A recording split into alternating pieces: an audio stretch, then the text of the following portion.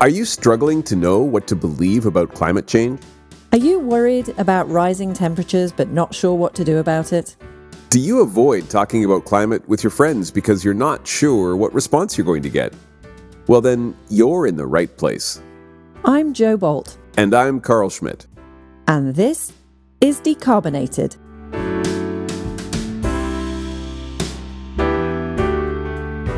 Hello, and thank you for tuning in. In this episode, we chat with Michelle Lee, the founder of Clever Carbon. We're going to be talking about carbon footprints, what they mean, how you can think about yours, and how to make sense of some of the climate jargon that gets thrown around. But first, I know Jo is really curious about today's news segment because I didn't tell her what it was. Well, no, you didn't just not tell me what it was. You told me you weren't going to tell me what it was. That's right. Yeah. Well, because it would ruin it. I mean, it would ruin the whole surprise and the whole, because I need to ask you a question. The question is, we're moving to a economy where we have more green energy, right? We're trying to reduce our reliance on fossil fuels. And so all around the world, there's different countries and provinces and states, and they're at different stages of the transition, right? And there's political influences, all kinds of things going on. Hard to kind of get a picture of what's where. But I just want you to think about the United States for a minute and what you know about the United States. And if you had to guess which U.S. state had the most installed solar capacity on their grid as of this year, as of like a month ago, like where would your mind go? What would you think? If you're like, oh yeah, okay, all right, I know, because there's some states that are ahead on the game, some are behind. So like, do you have if you had to take a wild stab in the dark, like what would you think? I'm laughing because I think I know the answer to this. Oh, do you? I think I know totally because not what you wanted. Because it's okay because I know who you follow on social media, and you probably saw the headline, right? So it's fine. Yeah. Because what's the answer, Jo? You keener? Texas. Yes, it is Texas. So yes, I think had I not followed the same people that you follow, California would probably have been one of where my mind would go first. So, but yes, I did see the headline from our favorite climate scientist, Catherine Hayhoe, about Texas. Yes, but it was cool, right? Did you read the story? I did not. Yeah. Okay. So Texas has 18,000 megawatts now, which is enough to put that in context. That can power about 3.7 million homes, they say, during their peak demand periods. And you can imagine in Texas, I've never been there, but my brother's been there. It gets really hot during the summer. They all run their air conditioning. Their peak demand is really, really high. So it's amazing that they can power that many homes on the solar capacity that they have. In California, on their grid, only had about 17,000 megawatts versus the 18,000 that Texas now has. Now, there were some caveats there. California, in total solar, because they have a bunch of rooftop residential solar, a bunch of homeowners in California have solar. And so I think with that, if you count it, then it's a big number. It's like over 40,000 for California. So that's cool. But it's the grid capacity. And I thought, wow, given all of the headlines we've seen recently out of Texas that are things like there's a lot of regulations that are making it difficult for green energy to make headway and everything. And I was reading that and going, oh man, that's terrible. They're so far behind. But then you actually just look at the numbers, which we're going to talk about in today's episode a little bit, just how important it is to look at just the numbers, their information. And Texas is actually doing really well. I was amazed. I'm like, wow, if the Lone Star State, known for being kind of the home of fossil fuels, is got this level of solar, then wow, I take that as pretty good news.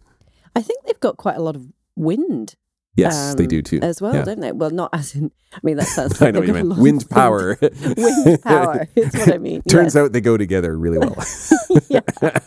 So Texas doing well on all renewable energy fronts, it sounds like. Yeah. So I thought that was really good. And so then that ties into today's episode a little bit. Michelle is going to talk about how some of your carbon footprint is within your control And some of it comes down to where you live and how you get your energy. With that, I think we're going to turn it over to our conversation with Michelle.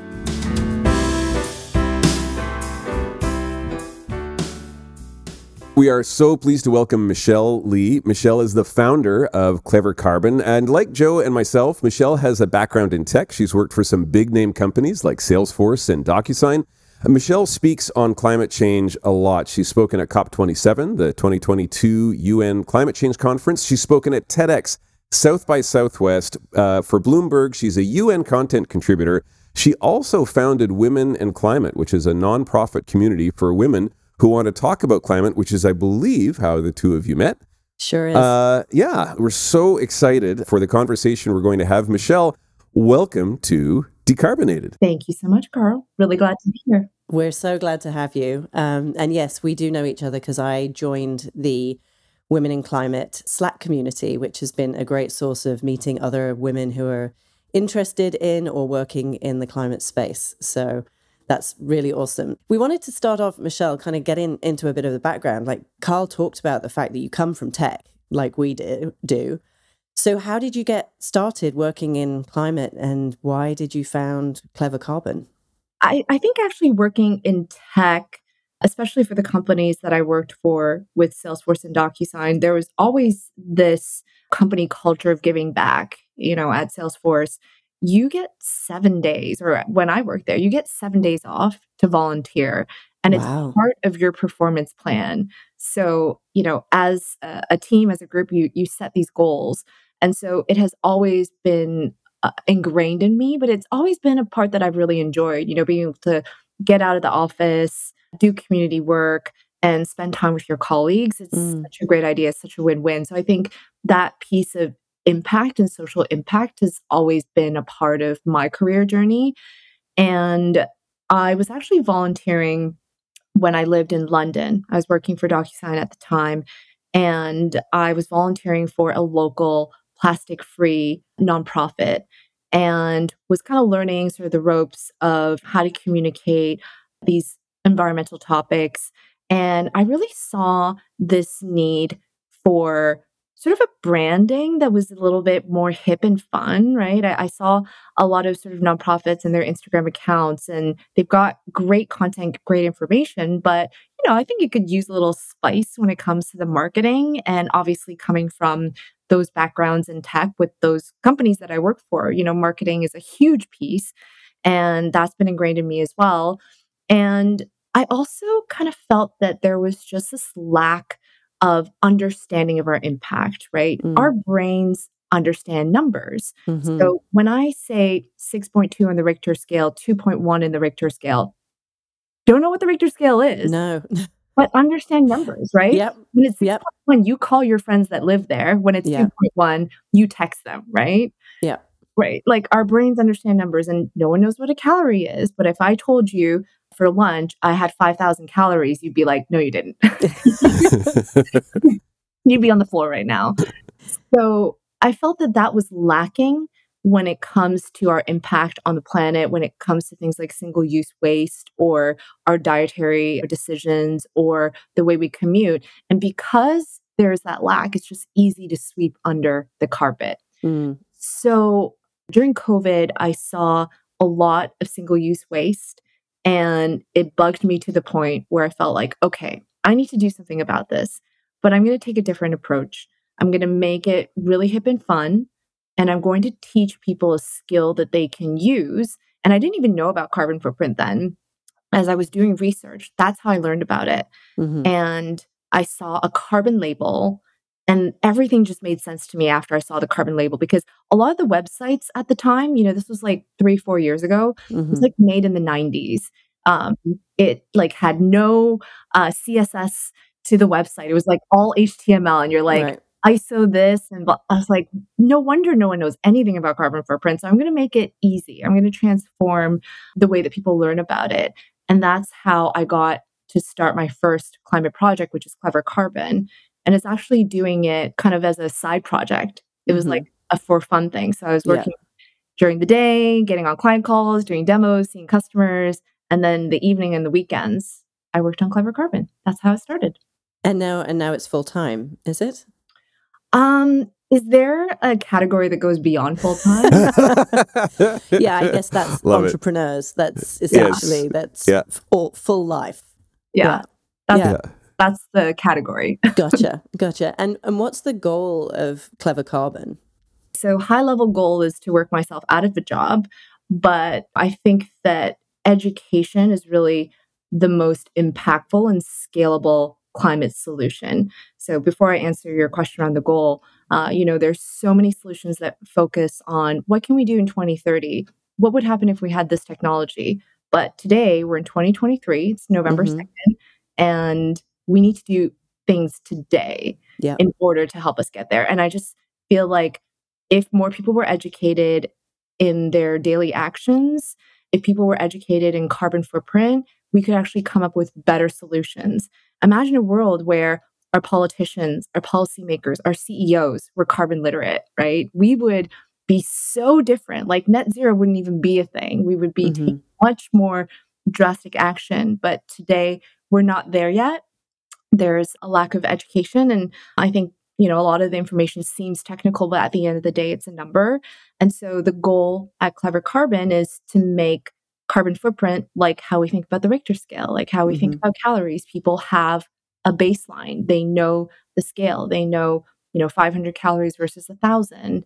And as a result, they'll use that information to make more informed decisions and build better solutions. So, Michelle, I think we've heard a lot that, if you're not measuring something, you can't improve it, right? We know this from our backgrounds. We know it in our day-to-day life. And so I'm kind of curious, now that you've kind of gotten some of the tools out there, you've helped some people kind of understand and measure what their carbon footprint is. Do you have some stories around, folks that you've seen kind of take that and put it into action and make some changes? Yeah. So at Clever Carbon, we like to say what gets measured gets changed, which is what exactly you were tackling at. And I actually had a happy hour yesterday that I organized, and it was with a group of women from Toronto. And one of them I had actually met back in San Francisco during SF Climate Week in April of this year. And during that time, she remembered that I had brought the coffee menu with me. So the coffee menu is exactly what you think it is. It's a menu, but instead of having the price and the calories, it has a carbon footprint of items. And on the menu, it's, drip coffee, 50 grams of CO2 emissions, cappuccino, 230, latte, 350, paper cup, lid, and sleeve, which normally is not on a coffee menu. But because she saw that, she actually told me yesterday that she started using a reusable coffee cup, right? I love it. There's like that very tactical feedback. But really, I don't expect this to be a like, oh yeah, I'm going vegan tomorrow. I'm like walking to work. I'm going to, use zero energy in my house. Like that's not really the goal. The goal with Clever Carbon is to plant a seed and to show people that learning about the environmental impact does not have to be dire, does not have to be depressing. It does not have to be good, bad, right, or wrong. It's just this information and this education. And thinking back in my own journey, it started officially in 2017, where I read Sapiens. I listened to the third season of Serial. I watched Okja. I watched What the Health. And those 4 things led me to then become vegan vegetarian. So it's like not just this one thing, it's a journey. And so, just keeping in mind that what we're doing is we're planting seeds at scale that will then hopefully grow into more significant action. The numbers thing is super interesting because last night I was chatting to my kids over dinner and I was saying, I had this coming up today, and I was talking about your background and like what your company does. And I made some comment about, the hot shower that because I think I saw a talk that you'd done and you were talking about the different things that have carbon emissions. And I said, in the shower that you're going to take now. And my kids are like, what? Like, what do you mean that has carbon? How does that? And I was like, well, we actually have a furnace that is natural gas fueled. We're lucky in in BC, where a lot of our electricity is hydro, but we have a gas furnace. And I was like, yeah, so you've got the gas that goes in and the energy that it's using and the lights are on while you're doing it. And it hadn't even occurred to them that, cars are obvious. They understand it's burning the fossil fuel and they can smell the exhaust fumes and that kind of thing. But yeah, I think you're right. It's like bringing in an understanding of every action that we take actually has some kind of carbon emission. And I love the just information approach. I think a lot of the climate change channels that we see out there, the information comes across with a lot of judgment. And for a lot of folks, that's really hard to hear. And when it's just information, it's a lot easier to, oh, okay, great. That's something I can kind of file away. And yeah, I love how you say planting seeds, right? It's going to take a while, but if we get a lot of people doing small actions, it adds up to big results. So totally love it. Absolutely love it. Yeah, I was, another anecdote is like we were talking about, we've cut down on the amount of beef that we eat in recent months. And I was talking to them about, its impact in terms of the grass, the pasture that we have to create because of the number of cows and all of the different kind of things that go into beef having an impact. But then again, I was watching a talk of yours and you were comparing the carbon footprint of chicken and beef. And I was like, oh, that's going to be so much easier for me to explain to them than these kind of other concepts that they're like, I don't really understand the cutting down of trees and the creating of the pasture and all of those kind of things. So yeah, it's a great tool. Thank you. I wanted to double click on the shower piece because, people don't talk about water footprint a lot. And I think at Clever Carbon, we also have this ethos of like, climate action can be fun and this content can be fun. And so I think it was last year, the year before that, we hosted a corporate shower challenge at Clever Carbon. So we recruited like 6 to 7 companies and we had employees share their average shower time. We took an average and found the company with the shortest average shower time. And like that activity in and of itself was so educational. Like I didn't know you could take a shower in 30 seconds, right? My kids don't know that. Right? Okay. It might have been an baby shower, but still like it is possible. And then someone who, takes like 10, 15 minute showers then goes, oh, wow, the average is 2 minutes. Like maybe I have been, showering a little bit longer. And not only does it impact our water footprint, but it can also impact the energy footprint as well because we need less hot water. And it can be fun. It can be competitive and it can be this experience that is shared in a good sort of team bonding. So I think that's really important to what we try to get out there as well is like, let's make this fun. So speaking of fun and competition, Joe and I were attending the Fully Charged DV show in Vancouver. When was that, Joe? It was back in August or something. Yeah. And we were talking about this episode because we were putting it together. And we're like, okay, well, let's do the footprint test. And so we did. And now I was actually kind of surprised because Joe lives in North Van, and I live out in Anmore, and my house is grossly big. It's ridiculous. And so I just assumed, wow, like I'm absolutely going to have the bigger footprint here. And so it turns out mine was 13.7. I know Joe's shaking her head. And Joe, I guess the winner, I don't know, bigger's not, 14.3 for Joe. Yeah. Which is, both of them are lower than the Canadian average, which is 16.1. Yeah. So both better. But yes, Carl has been, I think this is the part of the podcast he's been most excited about because he gets to. Well, it's mostly that Joe is so competitive and she doesn't like to lose at things. True. So yeah. It's just fun to, But I was actually surprised. So a couple of things out of this actually is so my engineer brain kind of looks and goes, well, how accurate is this? Like, because you didn't take in all of these detailed inputs that would give you like a super accurate number. And so I thought about that a little bit and I'm like, okay, wait, Carl, does it actually matter? Like how accurate does it really need to be to provide good information, right? And so I think there is, there are certainly folks who come at it a little bit more, math, engineering, who are like, well, that can't be accurate. So they like to throw it away. But the whole point is like, wait a minute, it's still like, it's 14 tons. of CO2, and it helps to provide kind of context and just understanding. So even if it were 50% off or more, it really doesn't matter, because it's orders of magnitude off of where it needs to be is the real thing, right? I'm glad you brought this up, because is our carbon footprint calculator a science? No, it's really not, right? We take data from the Global Carbon Atlas. They have a database of individual consumption, average individual consumption for the year. And we take that as a baseline. And that already is a game changer. And a lot of carbon footprint calculators that followed Clever Carbon also do this now. But, the calculators I used when I was first getting to learn about this, doesn't matter if you lived in the UK or if you lived in Vietnam, you would get the same answer. But the average carbon footprint of someone in Vietnam is 2.1 annually, 2.1 tons. In the UK, it's about 8.3.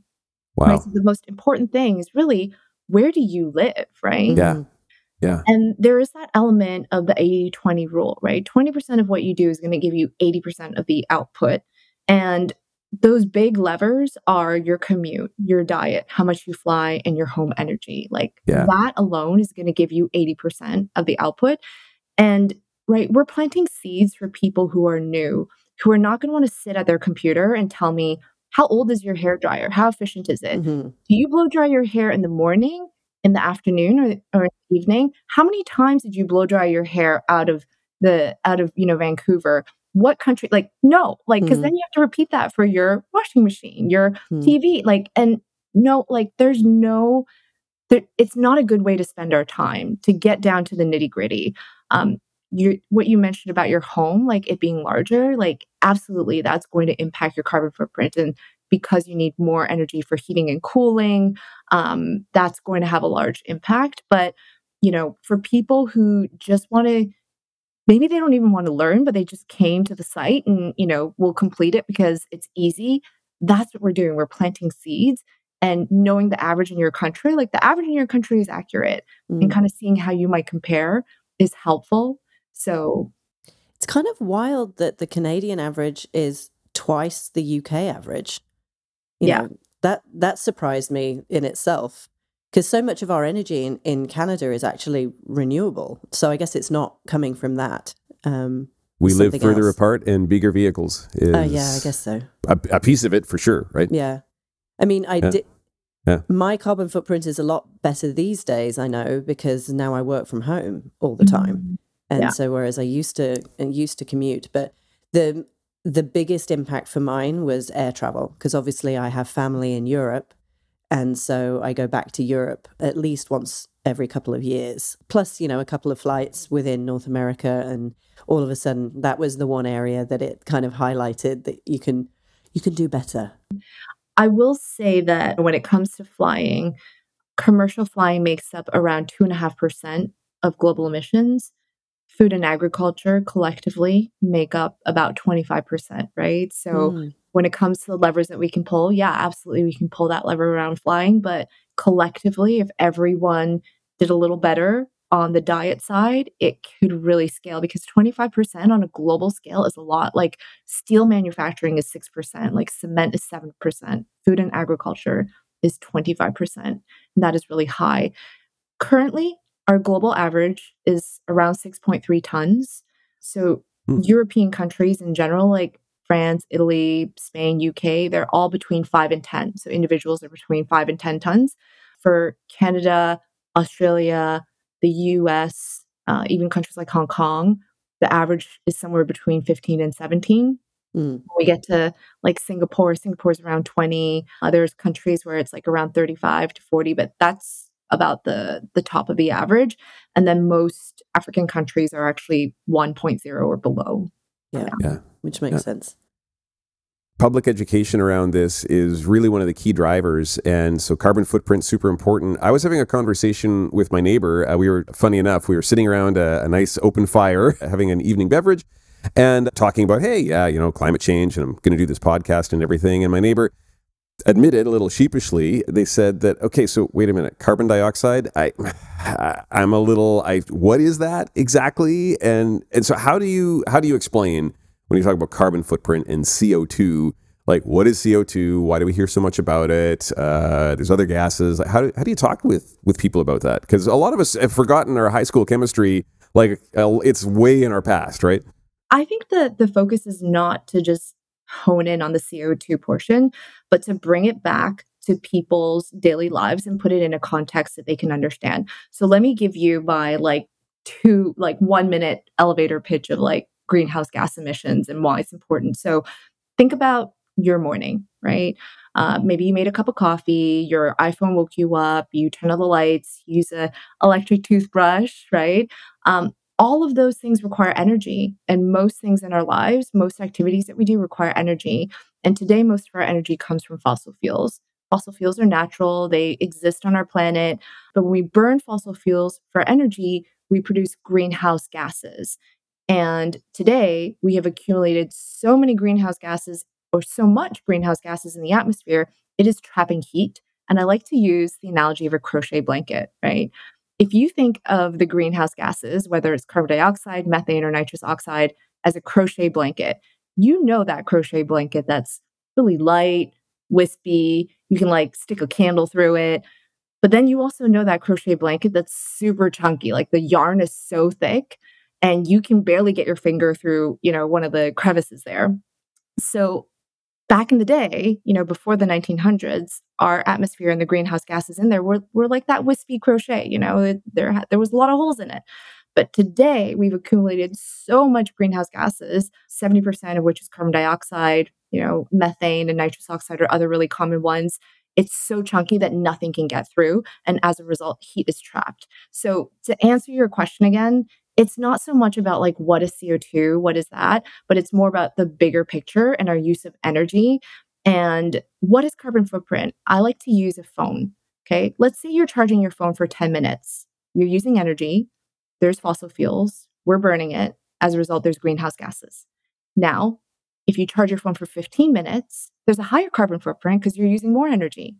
Now, if you charge your phone in Victoria versus in Seattle, there's also a different carbon footprint, even if you're charging it for 10 minutes, because the energy mix in each of those cities are different. So instead of focusing on that very sciencey part of CO2, global warming potential, we just like to teach people when you use energy, you're going to produce greenhouse gases. And the more energy you use, the more greenhouse gases and CO2 you're going to put into the atmosphere. Yeah, yeah. Love it. It's just such a good reminder that it's really about trying to put things in terms that people can just relate to. It's, a lot of us, it's like, oh, no, okay, great. I'm going to try to explain carbon dioxide to you. But it's like, no, you know what? Sometimes you just kind of need to take a bit of an end run around it and come at a different angle. So I love that. I'm going to use the crochet blanket one. I absolutely love that one. Yeah. And they are incredibly warm. Sorry, I was just going to say. Yeah. That's the thing. They've got holes in, so you think they're not going to be warm. And actually, you're like, this is ridiculous how warm it is. So it's a great analogy. So what is good, though, from a carbon footprint? Because we talk about needing, by 2050, the UN has said we need to get to net zero. So we're only putting in as much greenhouse gas emissions as the planet can kind of absorb, as the trees can absorb, as our systems can absorb. So we can have a little bit of emissions, but it's got to net out to effectively zero. So what do you know, what that translates to in terms of a kind of a good carbon footprint for the average dweller on planet Earth? Okay. So I'm going to answer this question in two parts, right? Yeah. Your actual question is, what is a good carbon footprint? I want to first address net zero. Okay. So in 2022, the average CO2 concentration was 418 parts per million. Okay. It's not a stat that we talk about a lot, but again, it's a number. We understand numbers. That was the concentration of CO2 in 2022. In 1900, it was 296 parts per million.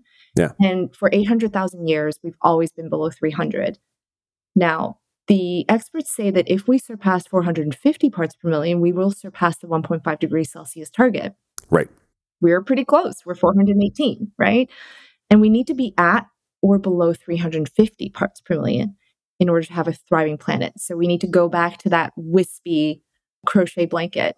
But let me ask you this question, Carl and Joanne.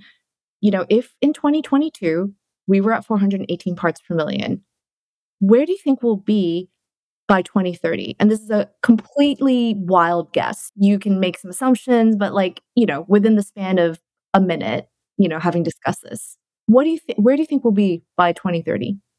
Oh man, that's really tough because we're climbing. I know that. Mm-hmm. It's kind of like you can kind of maybe see it's turning around, but there's a bunch of things up in the air whether we'll be able to actually make progress. So I'm going to say it's actually going to still go up a little bit by 2030. Okay. I would say, maybe even 430. Let's say 430.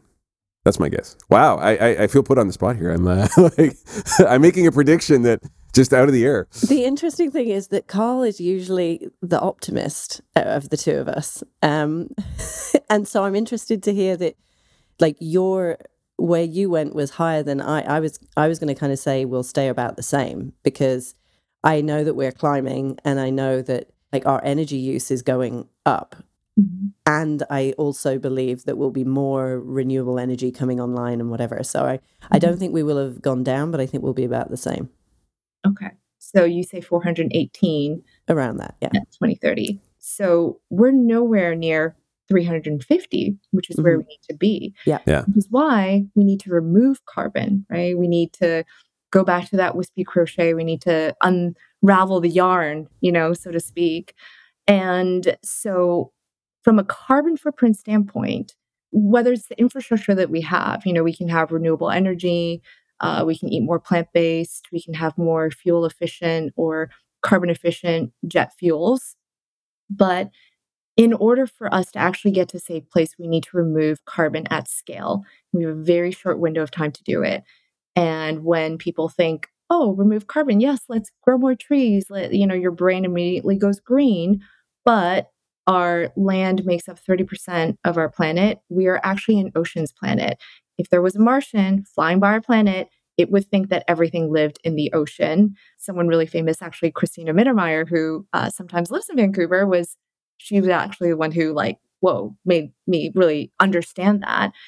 And our oceans actually naturally store and sequester carbon, especially when they're productive, but our oceans are highly unproductive today.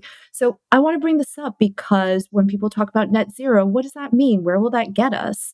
Sure, we'll still be at maybe 430 parts per million, maybe 418, nowhere near 350. And actually, the experts say that we need to be below 300, and some even say 280 parts per million. So from a consumer and individual standpoint, we have levers that we can pull to maybe help get to net zero, but we need to go further beyond that.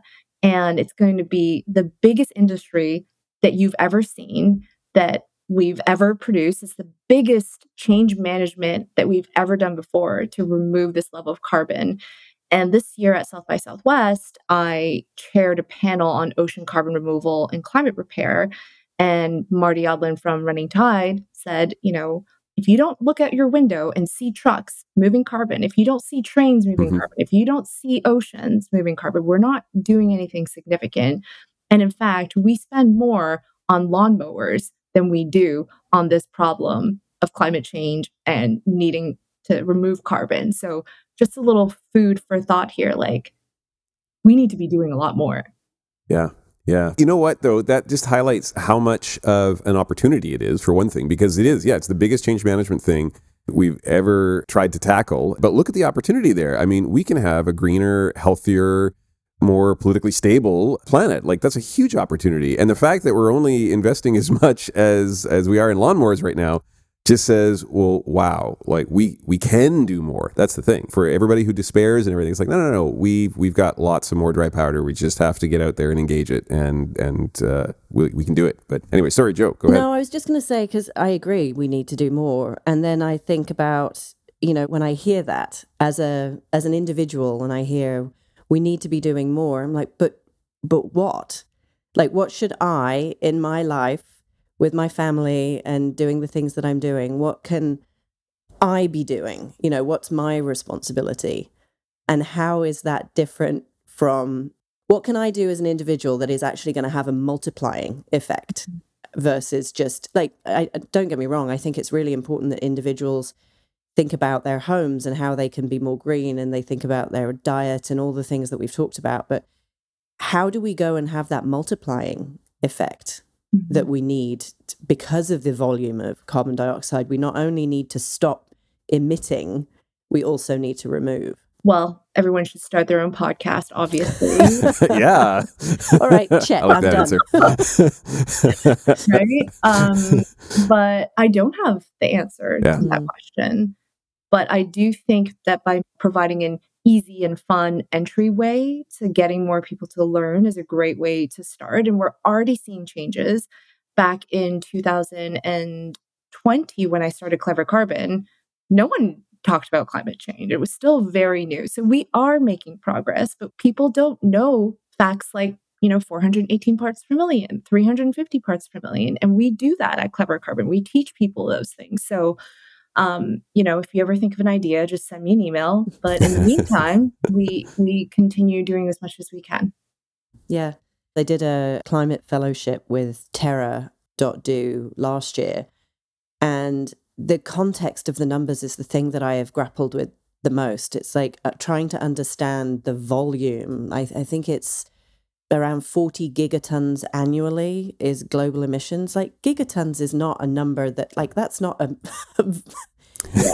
unit of measurement that I can imagine, right? I find the challenge that we have when some of the initiatives that you hear, some of the direct air capture and thing, they're talking about being able to sequester 1 million tons over a long period of time. And then you're like, but there's 40 gigatons in a year. So I think the more that we can help people understand those volumes, the better it gets, for sure. But I did want to change tack a little. I read an article in The Guardian by Rebecca Solnit that was highlighting the fact that it was actually British Petroleum, which is a UK-based oil giant, coined the term carbon footprint as part of their PR efforts to kind of promote climate change being an individual responsibility. And then I also heard Clover Hogan, who's a climate activist, talking on a podcast about the fact that she despairs when interviewers are asking her what people can do in their homes, because she feels it delays action and kind of gives us this false sense of positivity sort of thing when we're not actually making the big systemic change. So I know you're aware of the origins of the term carbon footprint. So I just wanted to get your perspective on this idea that it's actually designed to distract us rather than help us. So I do get asked this question a lot, and we need to decouple the marketing and the intent around spreading the knowledge with what the knowledge is. Carbon footprint is science. It doesn't matter who invented it. Carbon footprint is the measure of the amount of carbon dioxide that was produced when we burn fossil fuels. That's it, right? It is a fact. It is science. Now, because BP chose to market it in a way where it put the onus on individuals, I mean, I have conflicting thoughts about this, because I do feel like as individuals, there's definitely things that we can do. And we live in a capitalistic society, and we have so much more power than we realize. And individual action, I think, is absolutely important in getting us to the other side of 350 parts per million, or 450, however you like to look at it. But it's just the fact that BP was the one that made this popular just throws a wrench into it. If someone discovered carbon footprint and, decide to market it, like if Patagonia did, we would all be like, yeah, let's go, like, love it, individual action, let's do it, right? But because BP was the one, now it's like, oh, this oil and gas giant is trying to make us take responsibility. But at the same time, oil and gas companies exist because we want oil and gas, right? Like, is anyone willing to turn off their lights, turn off their heat at home? I'm pretty sure no one is. And we're all using oil and gas. And even if you have a solar panel on your house, guess what type of energy manufactured your solar panel, right? It's and delivers your food and delivers all of the infrastructure that enables the entire economy and system that allows you to survive today. We can't turn it off tomorrow, ultimately. And they exist because there was demand. It's supply and demand. So I think it's really unfair to just be like, turn off the pipes. Like, we cannot have a green energy transition without fossil fuels for the manufacturing. Like, there is no interim solution at this point in time right now. I'm trying to get at the root of, for Joe, like what is it about? Because I can tell it's like there's a distaste, there's a discomfort, there's a it's a feeling that I'm being duped, right? And I think I struggle a lot with this when I think about positive actions for climate change. I don't want to feel good for doing the things that I'm doing and then realize that they're not actually having any kind of impact.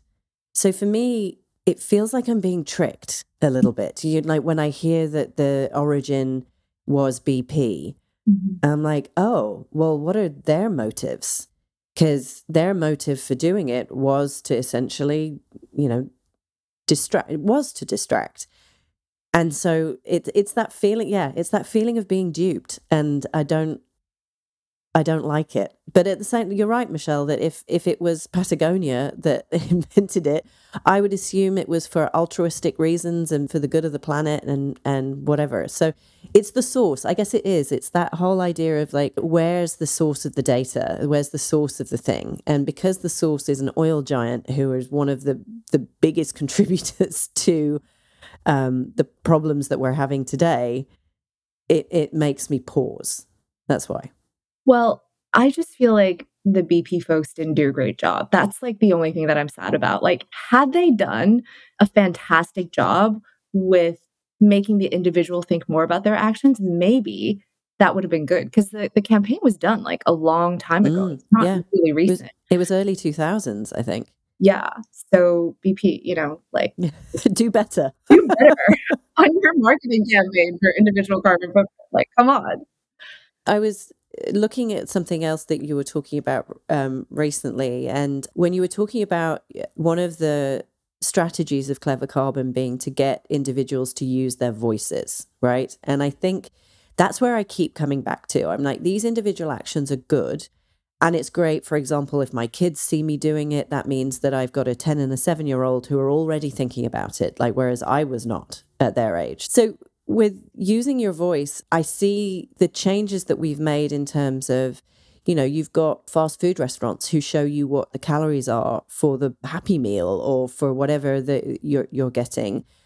And that's only happened because of consumer demand, right? That is happening because people are saying they want to live healthier lives, they want more information. And so we're getting that kind of information now because we've been demanding for it. So I guess if we have a world of people who understand what carbon footprint is and the impact of the things that they can change, like your coffee menu example, maybe I'll have drip coffee instead of a cow milk latte, or maybe I'll choose an oat or milk. Bring a cup. Yeah, exactly.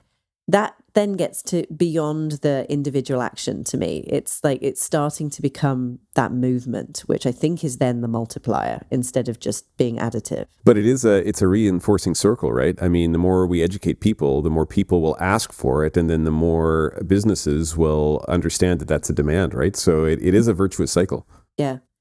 And so what do you think about in terms of the role of the individual versus the role of government or industry in addressing climate change? It's all of the above.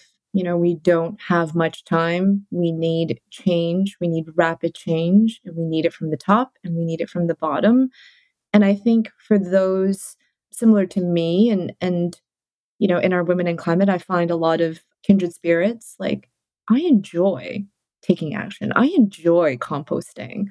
I enjoy finding a new, vegan recipe that, I used to, when I was working at DocuSign, I would bake vegan carrot cake, and it was so good. I am giving myself a pat on the back. And I really can we get a recipe? Yeah, I can send it to you. And everyone would be like, "Oh my God, this is so good! What? It's vegan? No way!" And that's like, for me, is just simple things like that, or thrifting. Patagonia has a secondhand shop that you can buy directly from their own website, right? So I personally enjoy finding ways to reduce my impact and learn from others. But yeah, I think that it has to come from both sides. And there is a lot that we can do individually, from the home energy, from commute, from diet. And the more we do, the more we talk, the more we share, the more we learn, the more we can get done. But I understand this is my truth, and it doesn't have to be someone else's truth. Not everyone has to enjoy composting like I do. But, personally, that's what brings me joy and helps me stay positive and optimistic.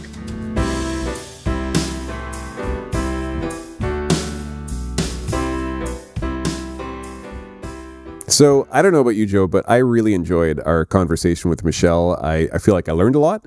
I didn't agree with everything that Michelle had to say, but I learned a lot, and I love what she's doing, getting out there, educating. I did feel a little bit, and I think I said it during our conversation, I felt a little put on the spot, but it was fun. The prediction around where we thought carbon emissions were going over the next little while. Yep. And I think I said, what did I say? 430 is... Yeah, so she said we're at 418 right now, and she asked us to predict where we'd be in 2030, I think. Yeah, right. And I kind of said, well, we're increasing everything. I said 430, and then you said, yeah, but Carl, you're an optimist. And I am an optimist, but I'm an optimist that even if our emissions increase a little bit, and I think they will, I'm optimistic about our ability to respond and adapt to that. I'm long-term optimistic about our ability to ultimately mitigate that and bring emissions down. But I do think that in the short term, I mean, the trend, it's hard to argue with the trend. I mean, we look at where the numbers are going, and how do you, I don't see that all of a sudden next year things are going to just take a sharp nosedive. So it just makes me think that, it'll probably just increase a little bit. But every time I turn around, again, there's something that tells me it's ultimately going to come down. We are making that transition, and we're finding new ways to adapt and respond. So I am still an optimist. But I also try to be a little bit realistic about it. So that's where I landed on that one. And there's a couple of things coming up as well. There's COP28 coming up later this month, where I think I believe it's the first time they're going to be properly reviewing the Paris commitments, and where we are on the road to those. And in Canada, Trudeau promised that by the end of the year we'd have an emissions cap in place. So there are some things to watch to see whether your optimistic realism is the right approach. Indeed. Our federal liberals are having quite the battle right now, so we'll see where that lands. Going into the conversation, Joe, you had some pretty strong feelings about carbon footprints and where that came from. And I really enjoyed kind of the back and forth that we had in the conversation with Michelle. And I was really curious to hear from you. Like, where have you moved a little bit on it? Did you learn something from our conversation? How do you feel about it now? Yeah, I think I think as soon as I hear anything from big oil, I am immediately like the heckles go up a little bit, and so that's kind of really where I had started with the not loving the idea. I think where I've landed right now, like Michelle had a point, it doesn't really matter where the term came from. The science is the science. I mean, she is right. Everything that we do has a carbon footprint of some kind. And so does it matter that that term was coined by BP when all she's trying to do is educate people that they have one and that they can influence it through their actions? I think that's where I've landed up. I'm like, yeah, that's fine. Yeah. I think it actually... helping people understand what their carbon footprint is and how they can influence it is way more important than where the term came from. Awesome. Wow. So the power of conversation at work right there. Look at that. Look at that. The one thing that we didn't get into with Michelle that I know that she does a lot of with Clever Carbon is carbon labeling.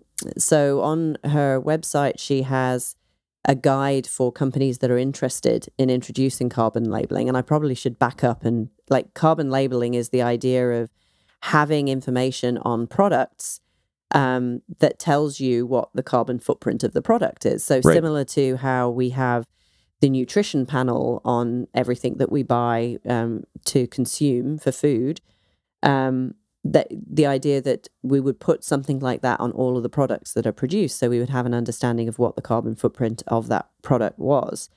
And so there are a number of brands who are already doing it. You've got people like Oatly, who are an oat milk brand, and Allbirds, who I would be like, yeah, that kind of makes sense. It's part of who they are, their branding. I was surprised Logitech is actually a company that has carbon footprinting. I haven't checked to see if it's on all of their products, but they're listed as a company that does. So yeah, that surprises me too. I wouldn't have thought of Logitech as a environmental leader. No, guess I was wrong. And so, I love this idea of carbon labeling because I think it gets to helping people make decisions about what they're going to buy based on the carbon footprint of the product.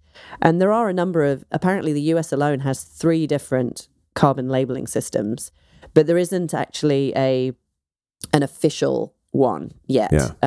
Although the IRA, which is the Inflation Reduction Act. Thank you for your help. In the US actually has assigned funding for, I don't know whether they're looking at it or whatever, but they do mention carbon labeling. So yeah, I'm a little sad that we didn't get more into that because I think there's real potential there. Well, and I think that could be a whole episode down the road on its own. So yeah. Despair not. Maybe it's good. Exactly. Yeah. Exactly. All right. Well, we hope you enjoyed our conversation today. If you did, please like or rate the episode, subscribe to our podcast, share with your friends, or follow us on Instagram. That really helps us out. If you're curious about your own carbon footprint, open up your browser. Head over to clevercarbon.io and scroll down. It takes just 2 minutes. Thanks for joining Joe and myself here on Decarbonated, and be sure to join us next episode for more great conversation on climate change.